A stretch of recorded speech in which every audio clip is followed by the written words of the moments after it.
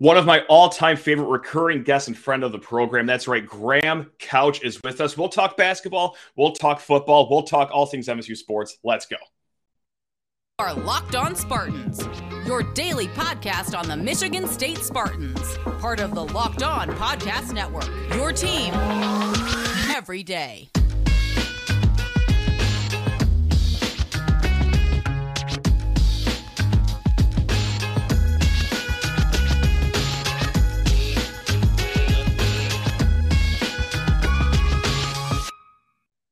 Spartan friends, Spartan family, Locked On Spartans listeners. We're going to let Graham Couch talk here in a hot second, but first, this episode is brought to you by FanDuel Sportsbook, official sportsbook of Locked On. Make every moment more. Visit FanDuel.com/LockedOn today to get started. Graham, speaking of betting, if you had to bet if this is going to be a good episode or not, where are you going to put your money on here? Yeah, I would definitely take the under. I mean, you've slumped down to the point of getting me as a guest. So, I mean, that's right. Yep. Yeah. You know how it goes. Yeah, you're always 17th on my list of people to DM. No, you're one of my favorite people that we have on of the Lansing State Journal, of the Couch and the Rube podcast. But it's not just Northwestern basketball having COVID issues, I understand, Graham. You guys are having some COVID issues over at the Couch and the Rube podcast. What's going on? What's happening? Yeah, I think, despite being, as I wrote, an impenetrable force, the Rube is out this week. So we're down. And, a lot of people do podcasts like this, right? We're both in the home office. Sure. It really doesn't matter. As long as you're feeling up to it, you do the pod. And if it's reversed, if I'm sick, we can still do it. I have all the equipment for that. But Jason also produces ours. And we do it in a very nice studio with a lot of expensive equipment, and it adds to the production quality. So we're kind of, we don't really have a backup plan when he's down. So we're down for the count, probably for the week. There you go. Well, hey, you get to talk it up with a schmuck like me. And, I got to say, the old immature me would make a joke about COVID cancellations and say, like, oh, Michigan basketball might start getting some ideas here this season. But I'm working on myself, Graham. I'm becoming more mature. And also, hey, this isn't a Michigan podcast. This is MSU. So let's start talking about those Spartans here. And I want to start this conversation with the most, cringy, cliche, talking head question possible. Speak in generalities, no defined existence of this conversation. So here we go, Graham. You ready for this one? Does AJ Hoggard have it? Does AJ Hoggard have it? Well, he is not him, but he might have it. That's my big. I like to separate those two things. Very two different things. No, if anybody listens to Couch in the Room, they know he is him is like my least. The most cringeworthy thing. It's like a Gen Zer taking out a phone in a movie theater. It's like the worst thing you can possibly do is say Keon Coleman is him. I mean, I can't do it. I just can't. Guilty. Can't take it. It's nothing in the world is going to lead me to root against Keon Coleman except other people saying he is him. No, I'm part of the problem. Oh no. Yeah. Man. To your question on AJ Hoggard, the answer to me is yes, and that's why at the end of that first half, I would have played him against Indiana. It's not about what he had done to that point. It's about who he is to your team, how he impacts the rest of your team, who he is to opponents, how he can change a game. You want the ball in his hands. And we've seen it even in their lowest, you go back to the Northwestern game, they lost at home, kind of the end of a tough stretch, playing down a couple guys. Late in that game, he starts to realize, okay, I've got to do this. And he starts to single-handedly try to bring him back. And that began a really good stretch for him for quite a while. And he's had a couple of games where he hasn't been as good all the time. But, I mean, he is we talk a lot about Malik Hall's impact. But the only player to me, without question, more important than Malik Hall is AJ Hoggard. The way MSU's team is built, they really can't afford to lose any of their main dudes. And a lot of teams can't in college basketball. But for a long stretch, I mean, if they lost Tyson Walker, the shot making and defense, and if they lose Joey Hauser, the shot making, the savvy on the court, they got problems, right? But Hoggard is the one that they're just a very different team instantly. And they can get by for spells. I mean, Trey Holloman has been a really good freshman, and he understands his role as well as anybody. I mean, he's not a guy who has high turnovers, doesn't take bad shots. I mean, I think those are all important qualities. Tyson Walker, who was under the weather the other day, but can obviously play the point guard. you take something away from him, though. I mean, they've done a good job this season with two things that I think positionally have made a difference. One is really sticking to playing Tyson Walker off the ball, and that the Trey Holloman's development and readiness has allowed that to happen, and really building on that and letting that work for you. And it's not that they play him entirely off the ball, but that helps. And not playing Joey Hauser at the 5. If you're going to take your lumps at the 5, you don't do it with Hauser. And they've done it in a few stretches, and it hasn't always gone well. Hurt, so they haven't been able to try that smaller lineup. But I still think there are teams where that may make sense. But Hauser got beat up. That we've seen that. It doesn't work. He's not a 5, defensively especially.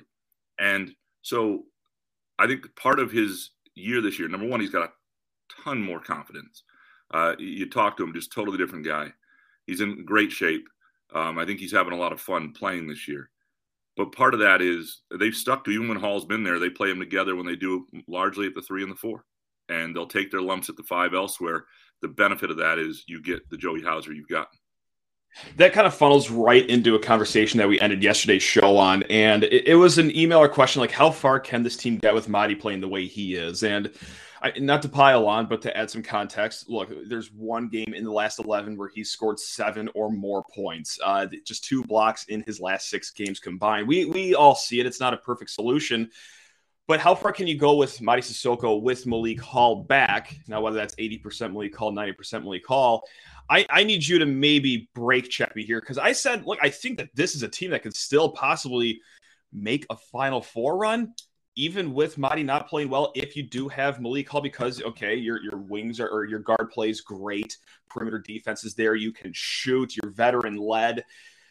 And also, too, this country's just wide open with college basketball. Like, there are 30 teams that can make this Final Four. So do you need me to tone down the green Kool-Aid drinking over here, or can this team really get by with a late run in March, even with the center position being as Yeah, I mean, I think the country being wide open is a big part of things this year. I mean, Larry Lage, who works for the Associated Press, tweeted out yesterday about the AP poll only having one Big Ten team in it for the first time since 2004. And my quote tweet to that, which is a horrible way to reply. Don't quote tweet, just reply. I shouldn't have done it. I did my own thing. But no, I'm just kidding. If you're looking to reach a new audience, that's why you quote tweet, right? But I said the thing is, though, there are 12 teams in the Big Ten that could compete with and or beat every team out of the top 10 and some of the squads into the top 10. That's the way it is. Like, you can rank whatever you want. And look, the AP ranking is not really a scientific or educated poll, as you've heard me complain about that over and over. But I do think they have the goods when they're whole to beat anybody on a given day. And the question is, in March, can you do that 4 times? Right? I mean, can you avoid the upset? If you're a small upset as it might be, if you're a 7 or 8 seed, and what you really want to do if you're MSU is there are a few teams that you would be pretty good underdog against, even if you could beat them. You want to avoid the 8-9 for sure, because you don't want to be playing a 1 in the second round. But outside of that, I mean, who really is? I mean, Purdue might wind up being a 1 seed. We just saw Michigan State against them. Now we'll get a better sense of that when they do it on the road. I think you take the aggregate and you start to look at where MSU really is. And Purdue's a weird team, right? Freshman guards who have shot 1 behemoth center. To your point on Sissoko, I think you look at his last 4 games, really, I think are the problems. It's like he's averaging about 2.8 points, 5 points. It's not good. And his opponents, though, the big problem is his opponents are averaging like 23.8 and 12.8. The guys, now, to be fair to him, he's getting the worst matchup almost every night. And it's just one after another. And I think he's lost some confidence. I really do. And I wrote about him this week off the Indiana game and sort of broke down the minutes against Trayce Jackson-Davis with him and Jackson Kohler. And they were still better with him than Jackson Kohler. And people may not think that, but just plus minus and how and defensively. And I talked to Hauser a little bit about that. And, the players all know they are still better defensively with Sissoko out there. He's just sometimes facing the guy.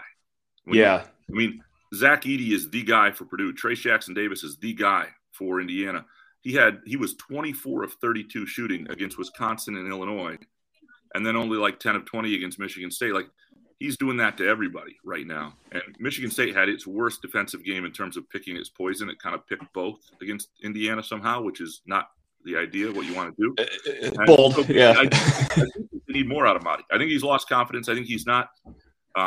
People have scouted him. They're no longer allowing that sort of, high ball screen lob to the rim, alley-oop dunk that got him going early in the season offensively.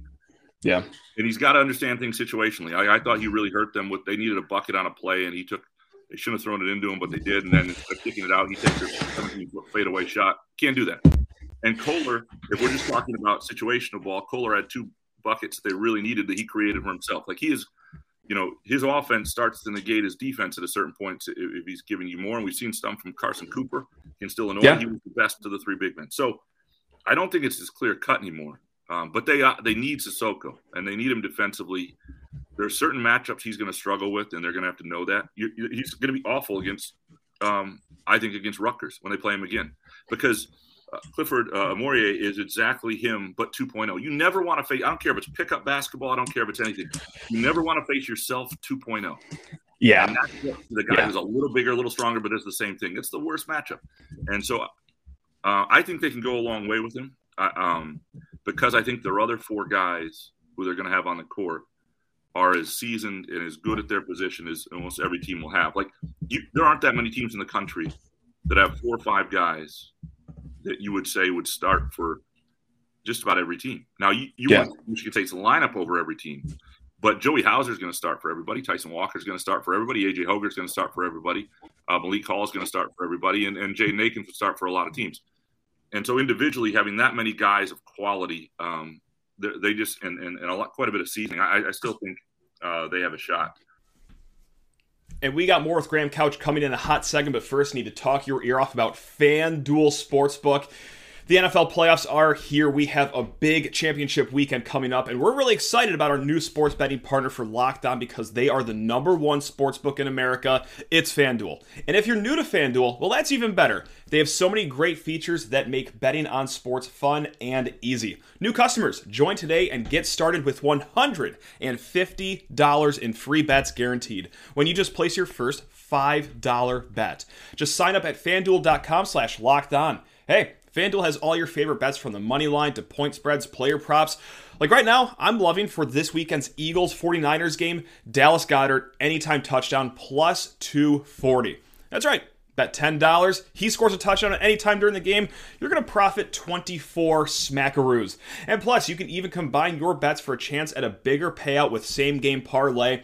It's all on an app that's safe, secure, super easy. You get paid quick with FanDuel. So football fans, do not miss out. Place your first $5 bet to get $150 in free bets, win or lose, at FanDuel.com/lockedon. Make every moment more with FanDuel, the official sportsbook partner of the NFL.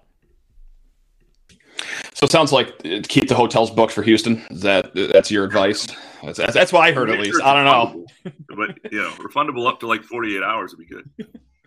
Sure, I'll just book a Greyhound ticket there instead of a Delta flight then. That's fine. That's how I'll mitigate the damage financially. I got a fun question. Well, I don't know. Maybe it's not a fun question. Maybe I'm patting myself in the back too early here. But let's play make-believe here. Let's just really put on our imagination caps and talk about things that aren't even possible. But when's that stopped us from having a good conversation?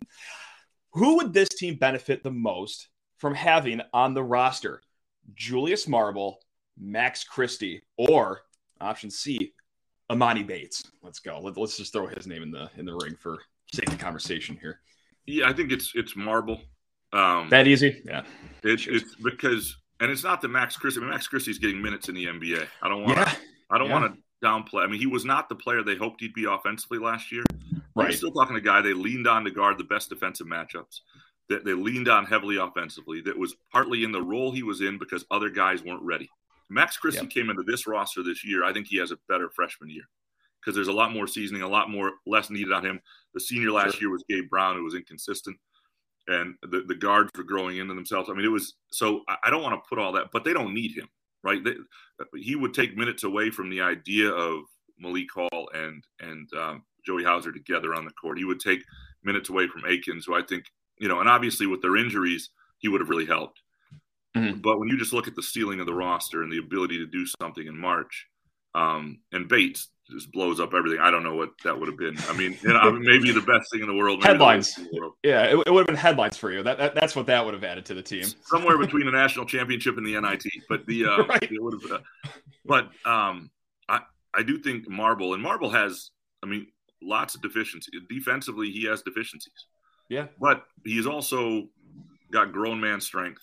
Yeah. He's a veteran player, has played a lot of minutes. He's got some offensive skill. And when Malik Hall's been hurt, they've had very little post presence. The best guy they've had really has been like AJ Hoggard is a post guy against smaller guards here and there. But and you don't need that necessarily, but it helps to have something down there. And it just a lot of seasoning. Now, there are a lot of ways to look at this year. And if the goal is I'm guessing it is for you, for Michigan State to win a national championship at some point. That'd be nice. I would take it. Yeah. I would argue long term, anything that kept them from recruiting Carson Cooper would be a mistake. Okay. And anything because I do think Carson Cooper ceiling on the club, when you see what he has, 6'11", long, has good enough hands. We're already seeing that the way he finished. Like, you're already seeing what he can slightly grow into. And you want that. That's a heck of a find. And then maybe they would have found him and added him in the roster anyway because they were planning to redshirt him.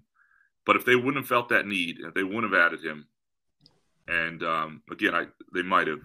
I don't know if it's worth it for the long term. I don't know, because if you think about this team in terms of, we just talked about their ability to make a run in March. It's absolutely possible. They have, but it is also possible they lose in round one.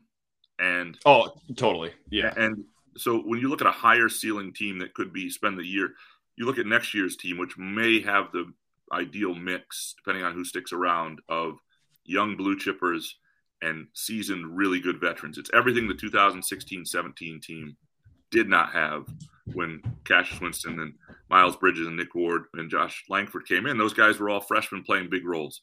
The guys next year are not going to be relied on that way. They're going to get to supplement with their talent and yet not be. And so in that case, you could argue, and we'll see what Malik Hall decides, that him not having the senior year he probably wanted is probably a good thing, because that's the guy you want coming back. You want Malik Hall in that lineup next to those young players. You could argue that Carson Cooper's importance next year, whatever he is he'll still be a role player, I think, next year. Mm-hmm. But maybe with a year in the weight room and understanding what he's getting to, a pretty good backup five. You could argue that there's more value in that than the ceiling of Marble this year and what that would have done for you. That said, of those three guys, there's no question it's Julius Marble. And just to bridge the conversation of basketball to football, this is how we're going to do it here. As a columnist, as a podcaster, as an esteemed media member who hears from all sorts of fans, what makes you want to slam your forehead into drywall more?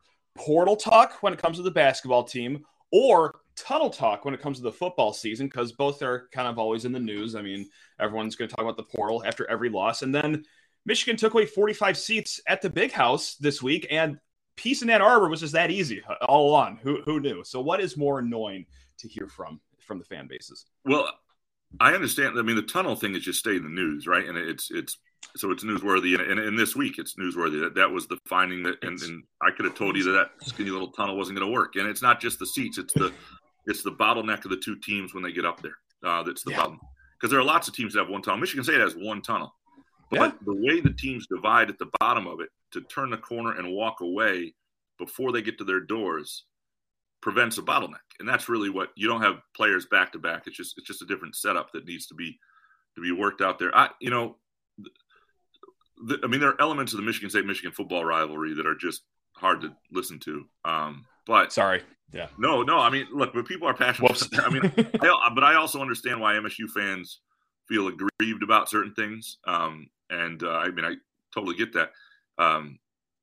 The portal talk after every game, because there is an argument though, and I think what people want though is accountability. I think it would all talk if Izzo were to say, I probably should have gone into the portal, and people be, right, okay, yeah. And so people enjoy that accountability. And I'm forgetting the moment right now. There was something. It was it was after the Villanova game, and Michigan State had won, but they screwed up that inbounds play that nearly cost them.